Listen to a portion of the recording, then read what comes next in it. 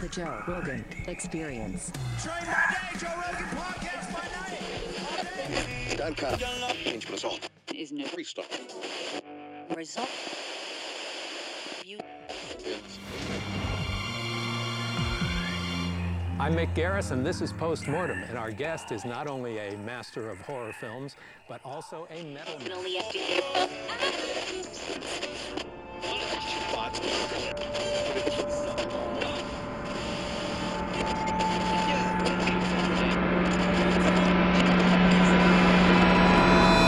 We interrupt your current broadcast because it's time for Death by DVD. I'm Linnea, and I like Death by DVD. It's a statement.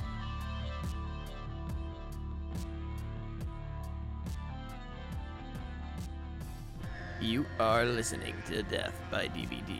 This is the first episode since Halloween 2021 has come to an end, and I'm going to be honest with everyone. I'm feeling a little bummed out. Now, I was scrolling through Twitter the other day and I saw someone had posted, "I'm feeling some post-Halloween depression."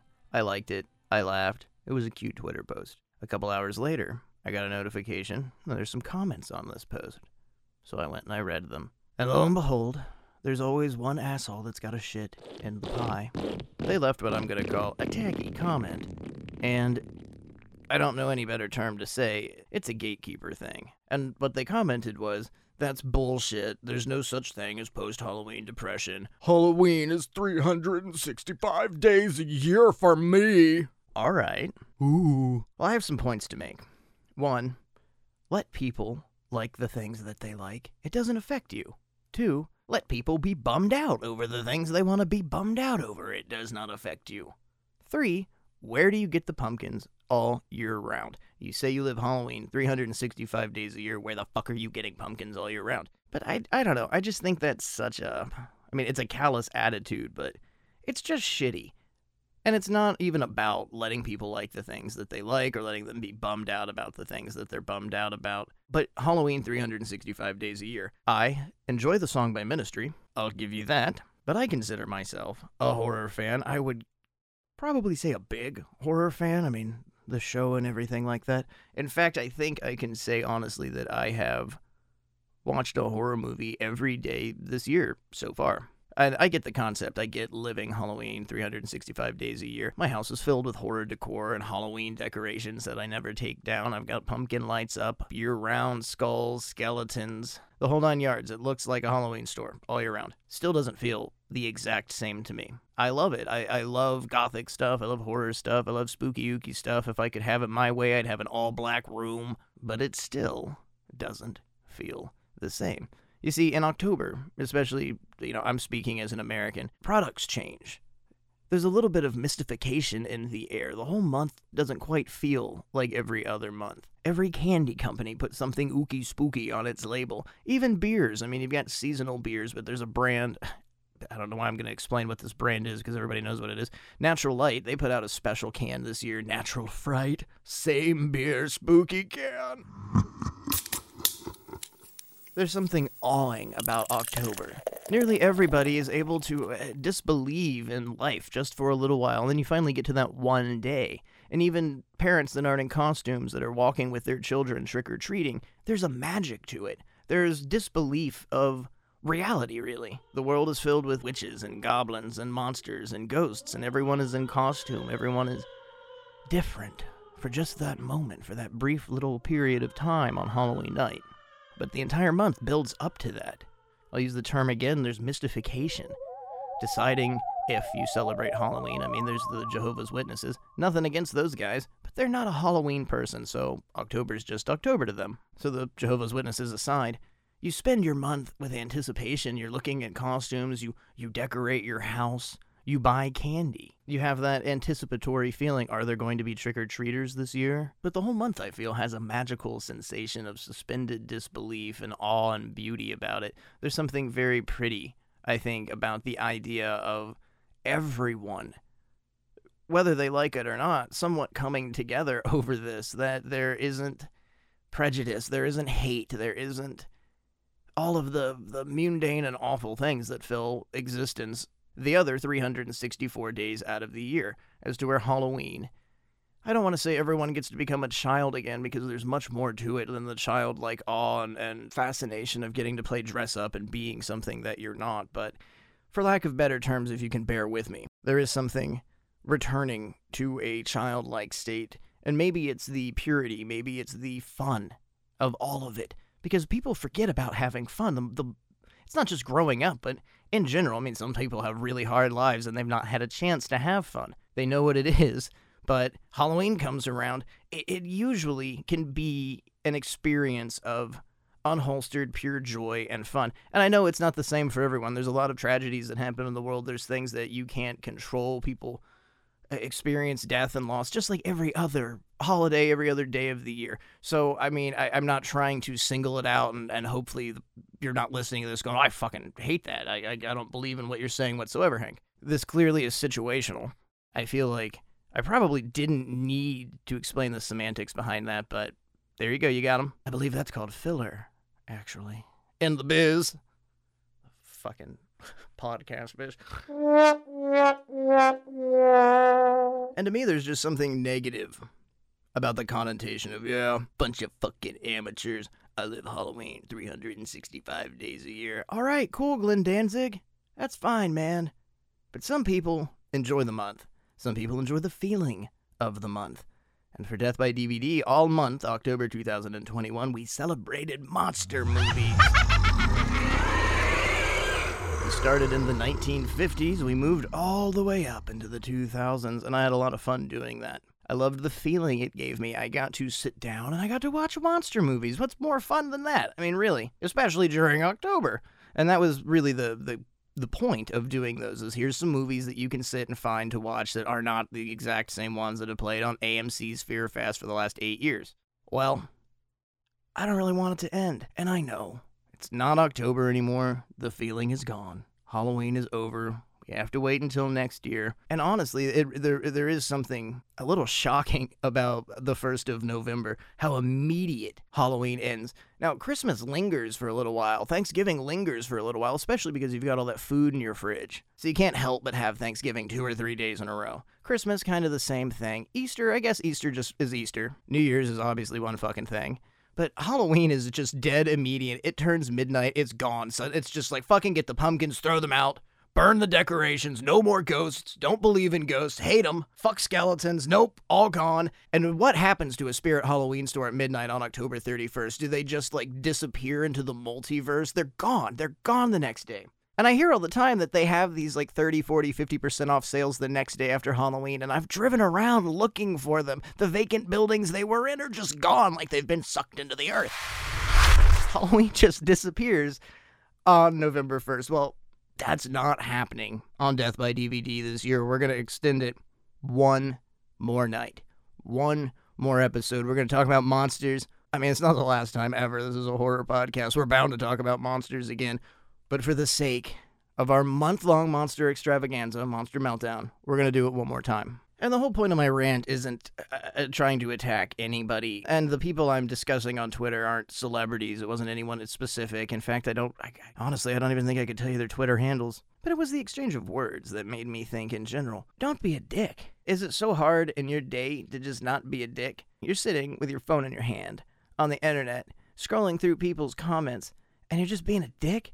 What is that getting you? And really, I don't think that's a real horror fan. I don't think you're a true horror fan if you're going out of your way to make fun of somebody for how they feel, especially about Halloween, or horror in general. It doesn't fucking matter. Absolutely everything's subjective. There's a lot on this show where I've said I don't like things. I don't hate them. There's very few things I hate in this world.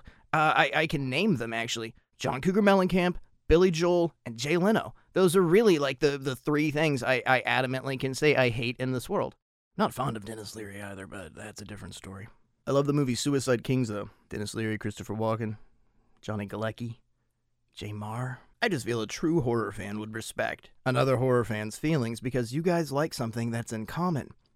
You're part of the mutant fam. You're one of the rare few freaks that enjoys this type of stuff. Try and look at it this way. If someone is bummed out because Halloween has ended, and you feel that you live Halloween 365 days a year, instead of being an asshole, how about you message that person and give them tips and tricks so they too can live in your filigree fancy world where it's always Halloween? I just have gotten to really questioning people. Why is it so hard to not be a dick? Why is that the first easiest thing to do, is to just be an asshole to a complete and utter stranger who likes the same fucking thing you do? So really, this episode is dedicated to that random person on Twitter who got made fun of.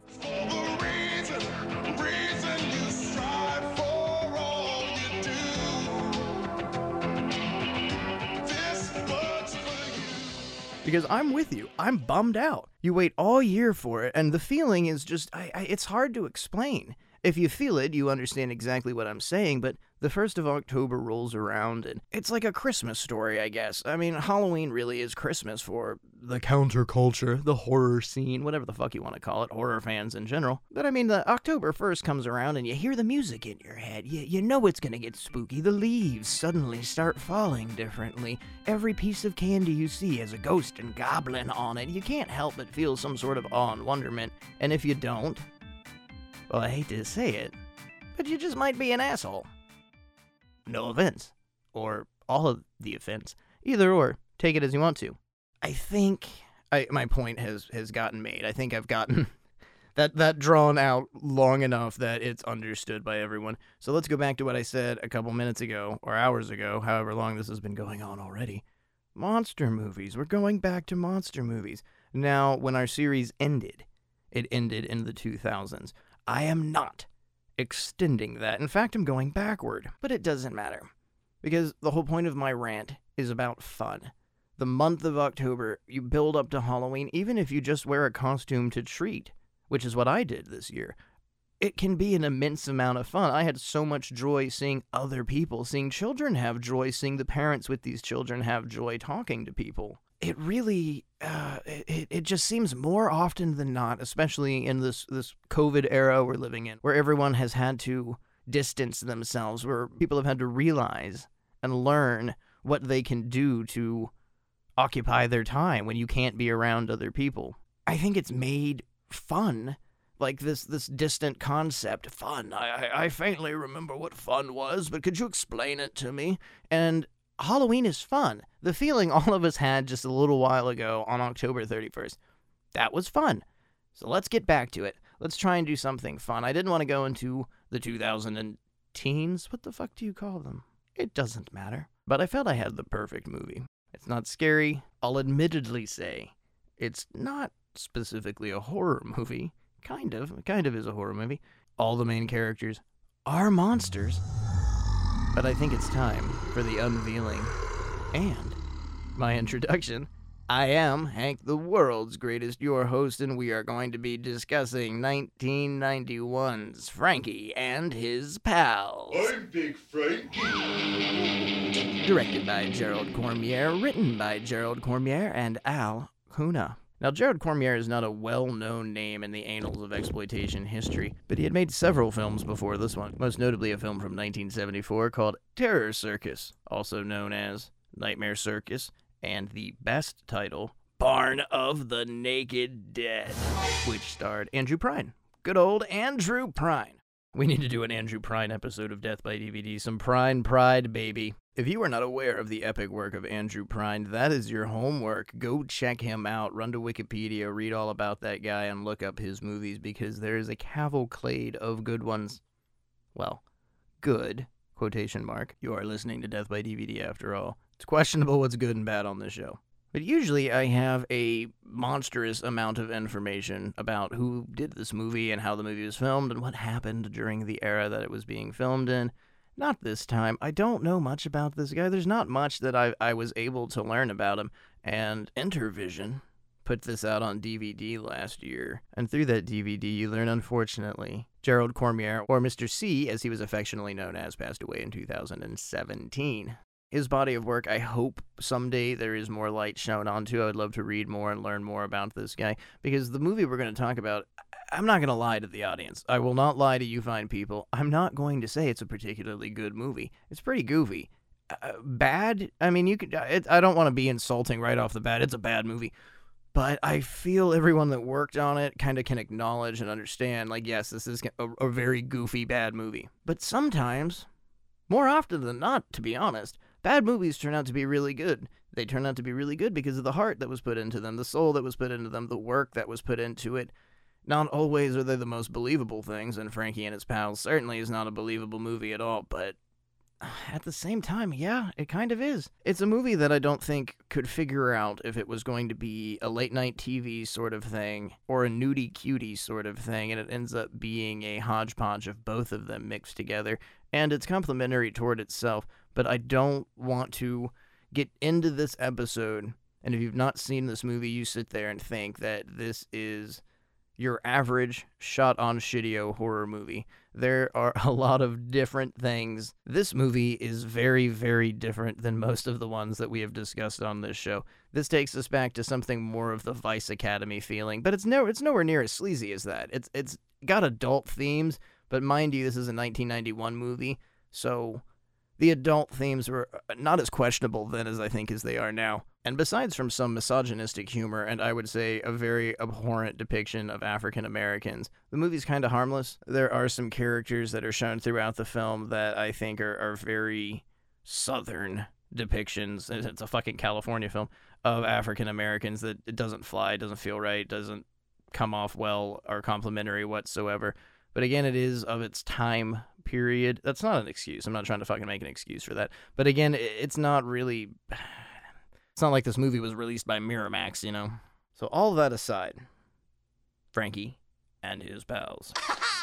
Now, if you've not heard of this movie, I don't blame you. The DVD that Intervision released was actually created from the original VHS. There is no master, and it's questionable if there actually ever was a master tape, but it's unavailable, it's lost. So that says something about the status of this movie. I really don't think, outside of some video stores in Redding, California, that this really got what you would call a release. I may be wrong, and I am all the time, but I don't think that this movie ever was released. I don't think it was shown on television in the 90s. I don't think it got a theatrical run. There were screenings of it, I'm sure, but aside from a very small area in California, this movie's legacy is very, very tight. I mean, not like in 2002 when people said that's tight and they meant cool. Like, it's really small and tight and go, why the fuck do I spend time explaining semantics when you understood me? I guarantee the audience completely understood what I was saying. Oh, wait, yeah, I explained the whole filler thing earlier. Sorry. Well, this movie's beginning, middle, and end are filled with insanity. And it's immediate. When the movie begins, if you're paying attention and you're reading those opening credits, they are some of the silliest, if not the silliest credits I've ever seen. But it sets the mood for the movie. You see how much fun they're having when this film starts. You can tell it's shot on shitio. You see the opening credits and the words Frankie and His Pals roll over it in this big cartoonish, looks like it was done on an old Apple graphic. You know what you're getting into. When the credits begin, you get stuff like The Zapper, Gripologist, or The Soundman, who is also producer, is the editor for this movie. The Grip from Hell. Here's one I really, really liked. Holistic Readings and Post-Production Services. And of course, when it comes to the cast, they're referred to as the important ones. The extras and B cast, the less important ones. That's funny. And that's fun. I don't mean to say this in a way that would dog indie filmmakers, but when you're making a cheap product, and you know it's a cheap product, if you can poke fun at it being a cheap product, the audience is going to relate to that more. It's going to take the edge off. You're not going to have the asshole that's sitting there going, oh man, this is so fucking cheap. They're going to laugh at the aspect of going, well, at least they know it's cheap. So you win the edgelords over by doing something like that. And I don't know if that was the intent or direction of this movie, because I think the point of this movie is honestly just to have fun. I said earlier, I don't think it really knew the direction it was going into. I don't think the production crew knew what direction it was going into. Are we making a nudie cutie? Are we making a family-friendly movie? Are we making something for kids? Or is it for late-night TV? It ends up being a mix of all of it. When the movie begins, you've got this very first scene of a crazy mad scientist that's on the phone with a general, and they're discussing a time machine, and he's got a very buxomy, ditzy assistant that's rubbing up all over against him. And you go from the credits to that, and it's like, okay, what have I gotten into? At any minute, it feels like people are going to start having sex. The beginning of this movie has the air and feeling of a very, very, very, very cheap porn. And I'm kind of surprised it's not. It almost might have been more successful and gotten sold if some people fuck. Which they do, but I mean, like, you know, dick and balls and close-ups of it all. Again with the semantics. Dicks and balls and close-ups of it all. Sounds like the name of a great biography, I just don't know who. And after this introduction scene with the scientist, the movie begins. We've got two gravediggers, one telling the other about monsters that are trapped in this cave inside a mountain. Why are there monsters trapped in a cave inside a mountain? Well, there was an avalanche.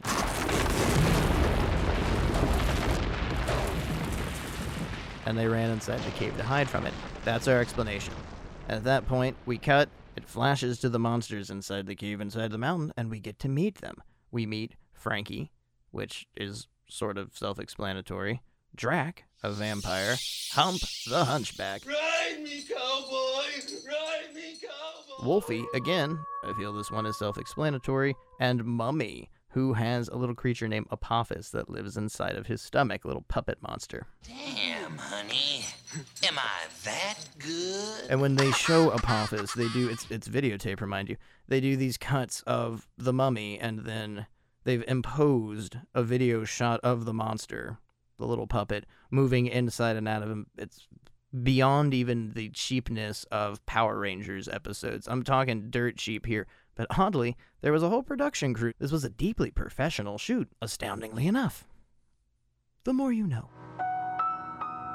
And then at this point, we cut back and forth between the monsters and the gravediggers until we are introduced to the mayor and city council members of the town French Gulch, California. And they are discussing a massive debt that the town only has 10 days left to pay. All of this together leads us to the movie's plot, which, remarkably, is followed all the way through. And I've got to say, that's impressive, because most Blumhouse movies can't do that. But this freakish shot-on-shitty-o monster adventure movie, which is a stretch to call it that, manages to do so. And I'm not trying to blow this movie up. I'm not trying to, sell a copy of it to you, because it's out of print. Aww. Before the recording of this episode, though, I jumped on eBay, and it's affordable. I actually think you can get it cheaper on eBay than it was when Intervision put it out. But I'm not suggesting our audience go out of their way to find this movie illegally. But if there's a will, there's a way. So this gravedigger, he mentions lore of hidden gold lost in the town. Meanwhile, the monsters are playing poker, which I possibly could be looking too deeply at this, but all these monsters were out wandering around the mountain. There was an avalanche and they got caught inside the cave, but they all have playing cards. Dracula has his coffin, the mummy has a sarcophagus, Humper even has a cot, and they've got tons and tons and tons of canned beans. Beans? What the fuck? Watch you spill your beans. What type of cave is this? Was it pre-stocked, or were they carrying all this around? Questions that we shall never receive an answer for. Probably questions I'm the only person that has ever asked, and ever will ask. So the monsters are playing cards, and Humpty puts up a mysterious map that he was carrying with him the entire time up for a bet. So the town needs money, there's a rumor of hidden gold, and the hunchback has a map. And we are off to the races.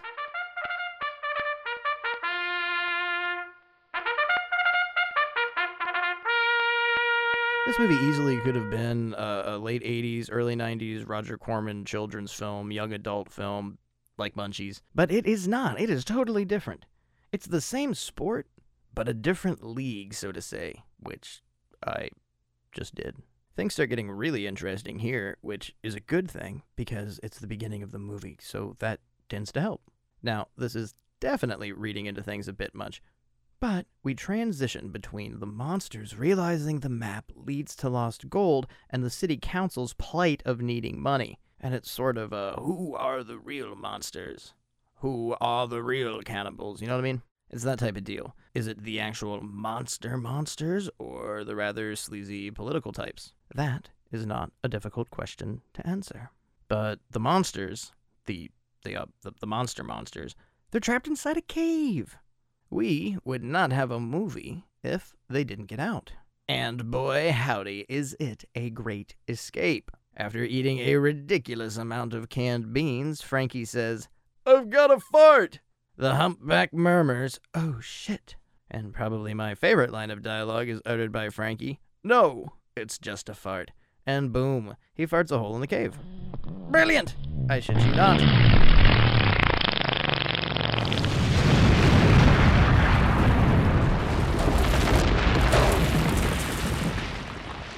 The only thing that I guess I really truly question, though, when it comes to this movie is, if they had all those beans the whole time, why didn't Frankie just ass blast his way out of there sooner? But who am I to question all that is Frankie and his pals? That ain't for me to do. That's between Frankie, his pals, and God. Freedom for the ragtag monster mashup means that they can search for the gold, and the movie has finally begun. There's this whole plot also with the scientist who is working on a time machine with the really ditzy assistant, and guess what they need? You can guess. They need gold to get the time machine working. Of course, gold. But nothing gets neglected as the story progresses, oddly. Somehow, some freak way, everything works out in the end. But it is a journey to get there, literally for the characters and you, the audience, the viewer. You will endure the horrors of a terrible monster rap, Frankie learning to fuck, farts a go-go. There's a dance party, of course, why wouldn't there be? It's got so much. You experience so much terrible shot-on-video wacky antics, and it's almost to a slapstick degree. And though it's remarkably bad, this really is a marvel of the video era, the specific mid to late 80s going into the early 90s, up to like 95 or so, shot-on-video era. I don't want to say it's insane because that's somewhat misleading. When you say a movie's insane, it's like the Texas Chainsaw Massacre. That movie's insane. Yes, that makes sense. But this, it's crazy for lack of better terms. It's much more friendly than something like the Texas Chainsaw Massacre. It's crazy, asinine, and crazy. The monster rap, though, it's an atrocity. I love it. Smell of something terrible. They've been gassed. They headed for the opening very fast. The explosion was big. It brought in some light. Drac asked Frankie, is it day it's so night? kitschy. It's so tacky. It's in an era where people really weren't familiar with hip-hop or rap or how verses worked or the point of rhythmic alternative poetry, and it's so goofy. I mean, it's a honky rap. It's a white guy's attempt at rap, and it's about Frankie and his pals. So it's about a farting Frankenstein and his Wolfman friend and Apophis and the Mummy, and it's just ridiculous. I love it. I think, and this is a bold statement here, I think it's better than the John Waters rap in Cecil B. Demented. Sorry. I just can't help but love it. It's just so simple. Everyone wants the gold. The monster's got the map. And then the next 60 minutes is brain-rotting silliness.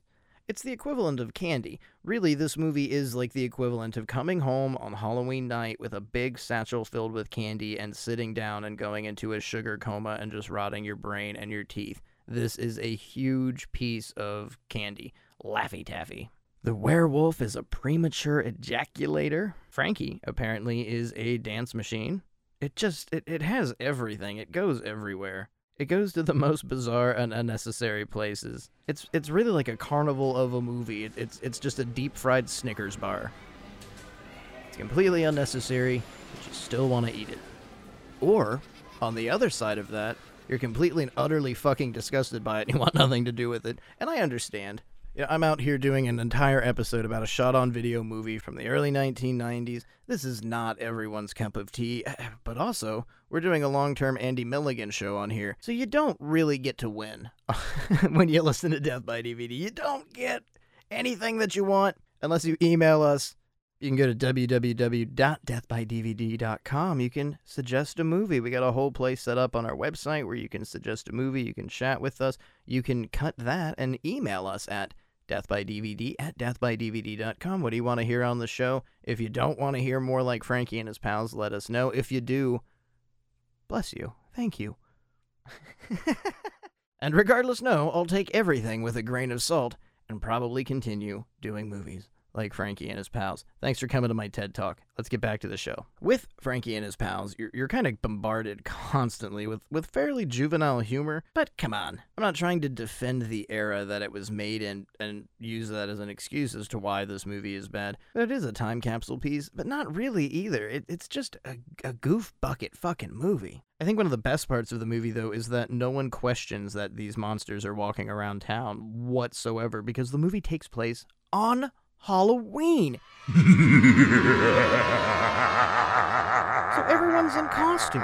Despite how wacky absolutely everything is, there actually is sense to all of it. Somebody actually put forth effort into not leaving plot holes in Frankie and his pals, and it's successful. There aren't any. I mean, aside from why were there so many cans of beans in that cave?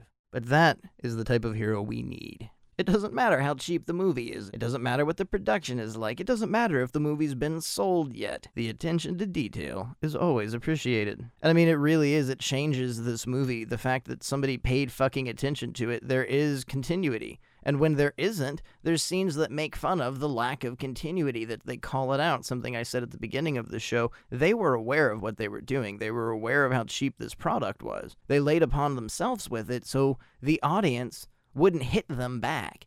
They took the hit that the critics and the audience usually would do with that expectation. This sucks, this is cheap. You fucking make fun of it yourself, man. It draws the attention away, and it helps the production because the audience can get past it. I got past it, so I feel you can too. I keep talking about how it's cheap, but it's really not that cheap. I mean, there's a real production crew behind this. It is shot on video, but they used proper equipment. Sound was recorded the right way. There were apparently investors in this movie. It just didn't happen. But for the sake of you, the audience, and this episode in general, I don't think going through Frankie and his pals scene by scene is going to be the most entertaining thing. You just gotta experience the ride for yourself. I can't explain to you how big Frankie learns to fuck, or why they call him Big Frankie. Hi, I'm Little Jane.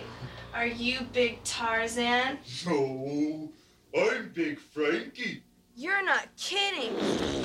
That is an experience you 100% must have for yourself.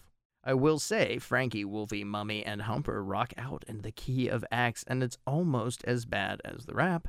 So that means I love it. It's like early White Zombie. But you see, bad is good. And good is bad, apparently, on this upside-down ass show. When I say I hate it, it's fucking great. It's so terrible. I love it. I said earlier, a bit sarcastically, that this is a bit of an adventure movie, but it really is. You see, they get out of the cave, and they go to the town of French Gulch, where it's Halloween, so there's parties going on everywhere. And with a runtime of 1 hour and 27 minutes, there's got to be something more than monsters escape from a cave and look for gold. Farting, fucking, and funking. It's got it all. In the end, though, everything works out. Sort of. The town gets its money. We find out that the time machine works, but our heroes are sent off somewhere into the future. Or the past. And I, with deep regret, have to say, unfortunately, there is no sequel available yet. The adventures of Frankie and his pals are unknown, but they're still out there, somewhere. Just like Dr. Sam Beckett, who is leaping to this day.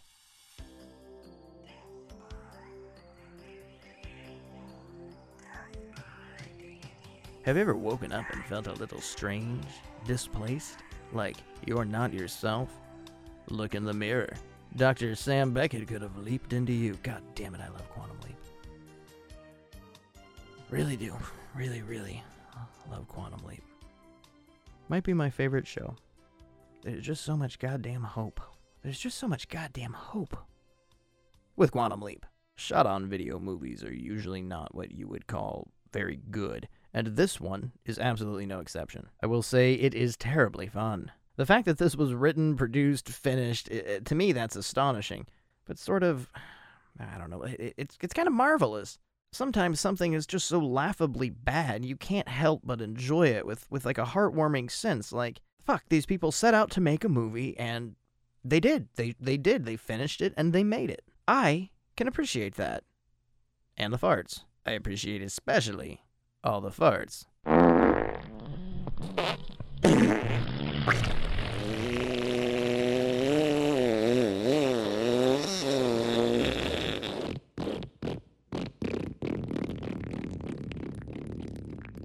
I personally am a really big fan of regional films, and this particular movie isn't exactly in that category.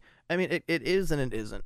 And at some point in the near future, we're going to be starting a whole long-running series about regional films on Death by DVD, and we'll explain this more then than we will right now. But when it comes to California categorizing and coming up and looking, is this a regional film, is this not a regional film, is really difficult, because one, California's fucking huge, and two, there's a lot of fucking people that live in that really fucking huge state. So it's difficult to discern, because when it comes to a regional film, obviously it's all in the title. It's a film that's made regionally somewhere. That usually means, like, let's talk about Boggy Creek for a second. It's a Texarkana movie. Everybody in that movie was from Texarkana. It was locally shot, produced. There was no other money aside from things deeply inside Texarkana. So that's what makes Boggy Creek a regional film. Let's say it one more time because it's fun to say. Texarkana, Texarkana, Texarkana. It just sounds fun. I mean, I know it's between Arkansas and Texas, but Texarkana just sounds like some fruity, fun drink with pineapple in it. Get me one of those Texarkanas with a little umbrella in it. I like saying it. Texarkana. But I mean, really, this is close enough, Frankie and His Pals. It's close enough to a regional film that if you enjoy that sort of thing, if you're into that genre, if you have a passion for that type of film, you easily can understand why I think Frankie and His Pals is charming. I think it's a charming movie. And, I mean, fuck, Sleepless in Seattle. That's a charming movie, right? I mean, that's what people would say about it. This is a different type of charm. This is a very kitschy, strange level of charm. This is like, it's not anywhere near similar to a John Waters movie, but it's like a John Waters level of kitsch. I feel this is the type of movie that John Waters would show people. You know, this is something that, it's not offensive really, but it's kind of just astonishing that it's, and I think I said this earlier, and I don't mean this as an insult or an assault on anybody that was involved in this movie, but it's just so fucking bad. It's just, it's unbelievably bad. It's an adventure story about a monster who farts his way out of a cave and they go exploring for gold. It's got these like weird rawhide style Western tactics from old TV shows. It goes into this adventure thing. There's a lot of sex. There's a lot of blue humor.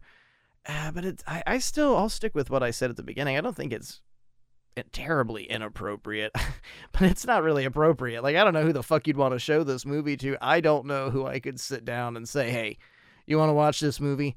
And you can lie to people and explain to them what it's about and try and trap people into doing it, but I don't know anybody personally in my life that would sit down and enjoy Frankie and His Pals. I did, because I'm fucking... I don't know. I mean, really, it's all I do. I sit and I watch stuff for this fucking show, and I come up with things that we're going to talk about and what's going to happen on this show.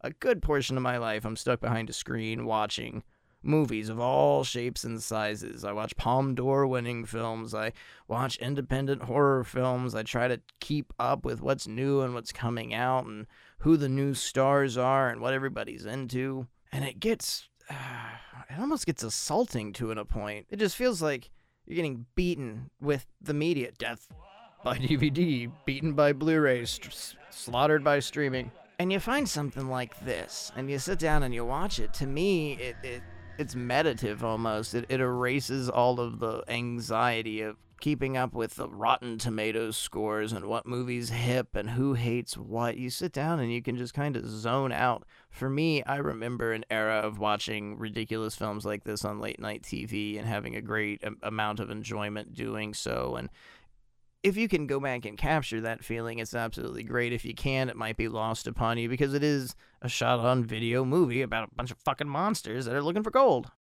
Albeit goofy and pretty bad. No millions of dollars behind the movie, clearly.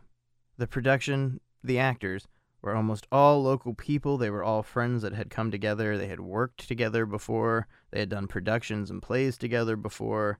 And they created this Frankenstein's monster of a movie, pun intended. The movie itself didn't even have a real shooting script, which I hate defending this movie, but it all works out without it. It didn't need the shooting script. It needed the idea. It takes about 30 seconds to explain what happens in this movie. So at that point, the script could have just been jotted down on cocktail napkins. It wouldn't have made a difference. But I do definitely feel I have more questions than anything.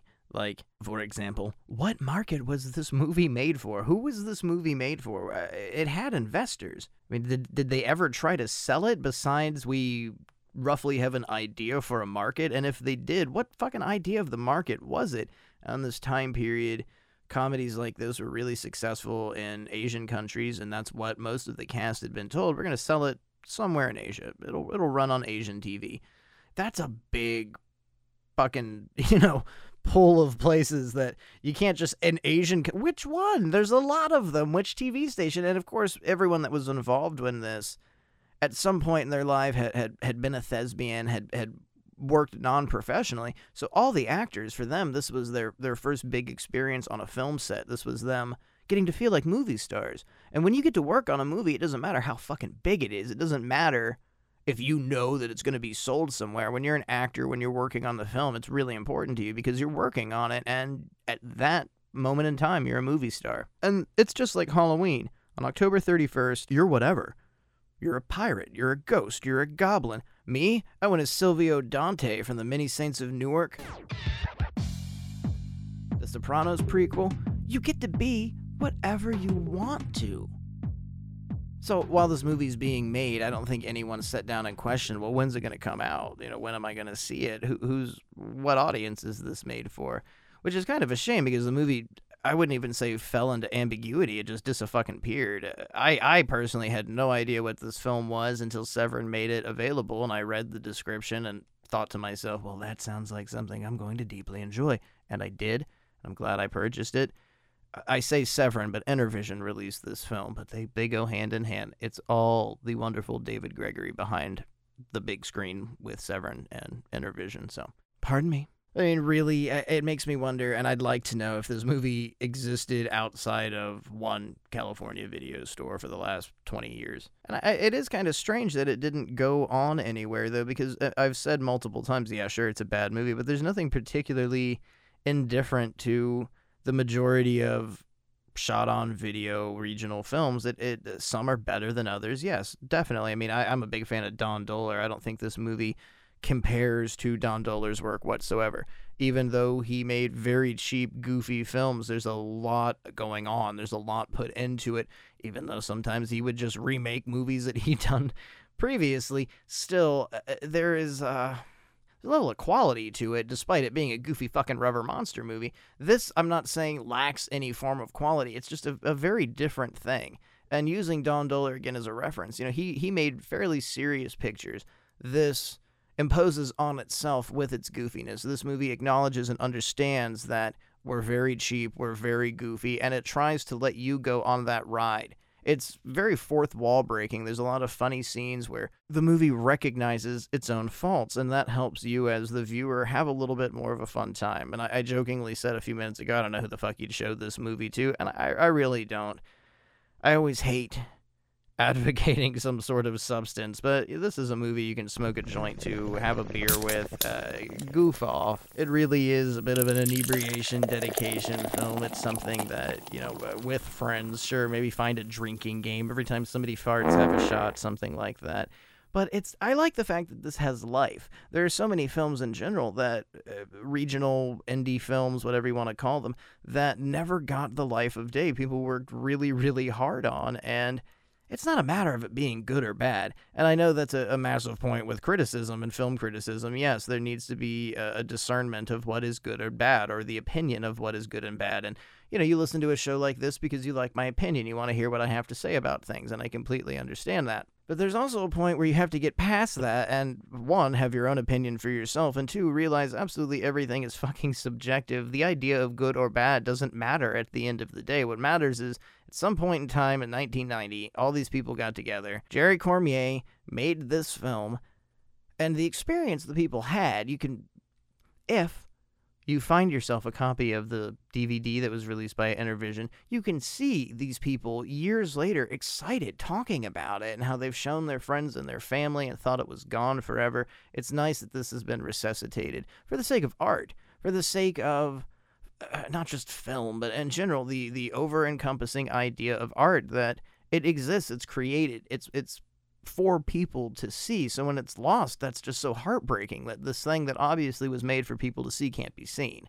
So you can thank deeply David Gregory and Intervision for allowing this movie to be seen by people again, if it's your thing. I know a lot of people that listen to the show kind of take word as bond and go find the movies that we talk about and take what we say about them very, very seriously. So I want to say again, this is a goofy movie. Its spirit is goofy. Its nature is goofy.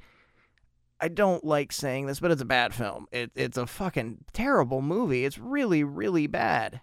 But please, don't let that sway you from, he said it's a bad movie.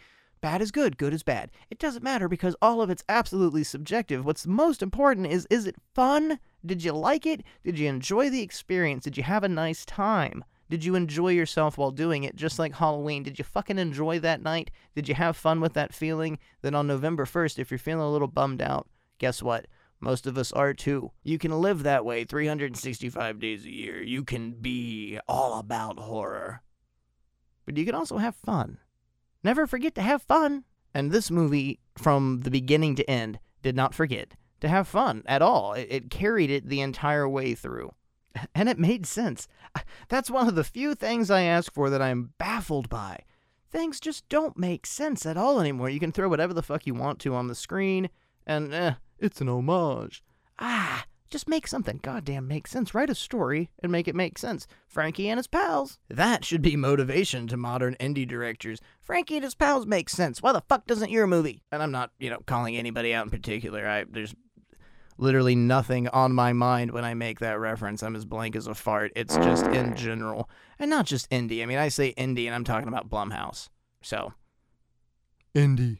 But just like the end of the movie, all the questions that I have, we may never get an answer for. We'll never know. But I may be the only person who wants answers to these questions. If you have no expectations, I think you'll really enjoy this movie. It's got an awesome soundtrack, and it's just completely over the top. It's silly, it's goofy fun. I wish the investors, whomever they were for this movie, would get back together and consider a sequel. I may not be entirely serious about that. But who knows? And more importantly, who cares? Frankie and his pals. If you can appreciate a good fart joke, then you can appreciate this movie. Hey, fellas! In regards to making this movie, Eric Weathersby, who played Frankie, said, "Dream big." And you know what? That's true. It really is. No matter how silly it is, dream big. I'm going to leave you fine folks with that sentiment. Frankie and his pals. Find it. See it. Have some fun. And of course, dream big. Until next time, I am Hank, the world's greatest. The ashtray is full, and the bottle is empty.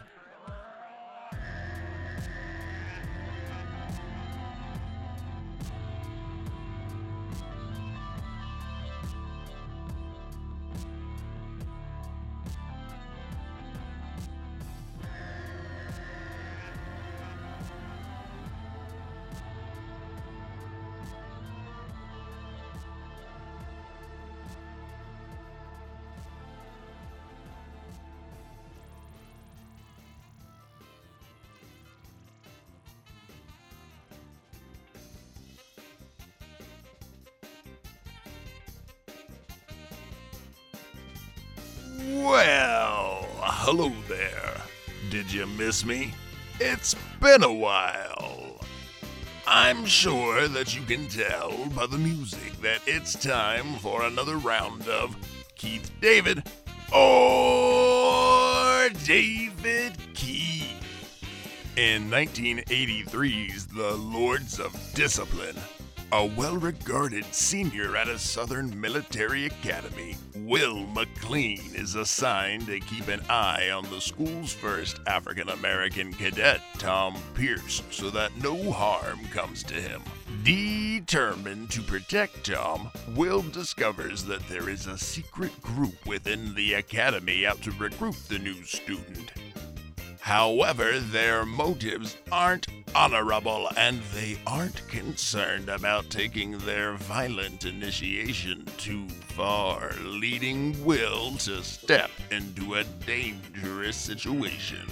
Who plays the well-regarded senior at a Southern military academy? Is it Keith David? Or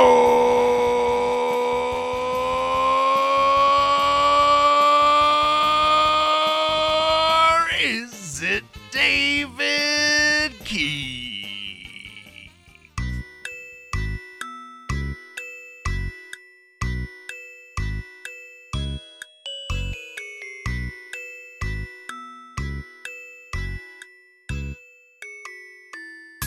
Hachi-tachi Liberace.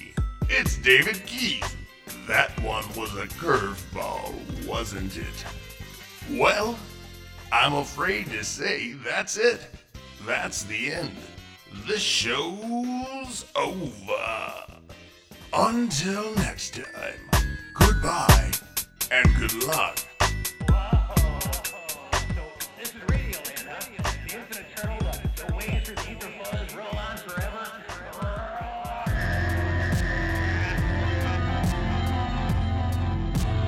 Portions of today's programming have been mechanically reproduced.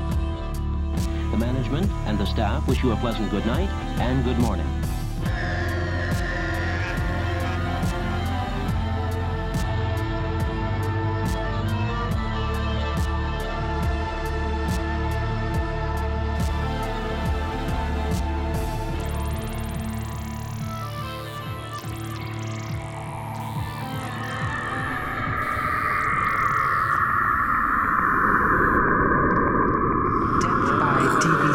Is recorded in front of a dead studio audience.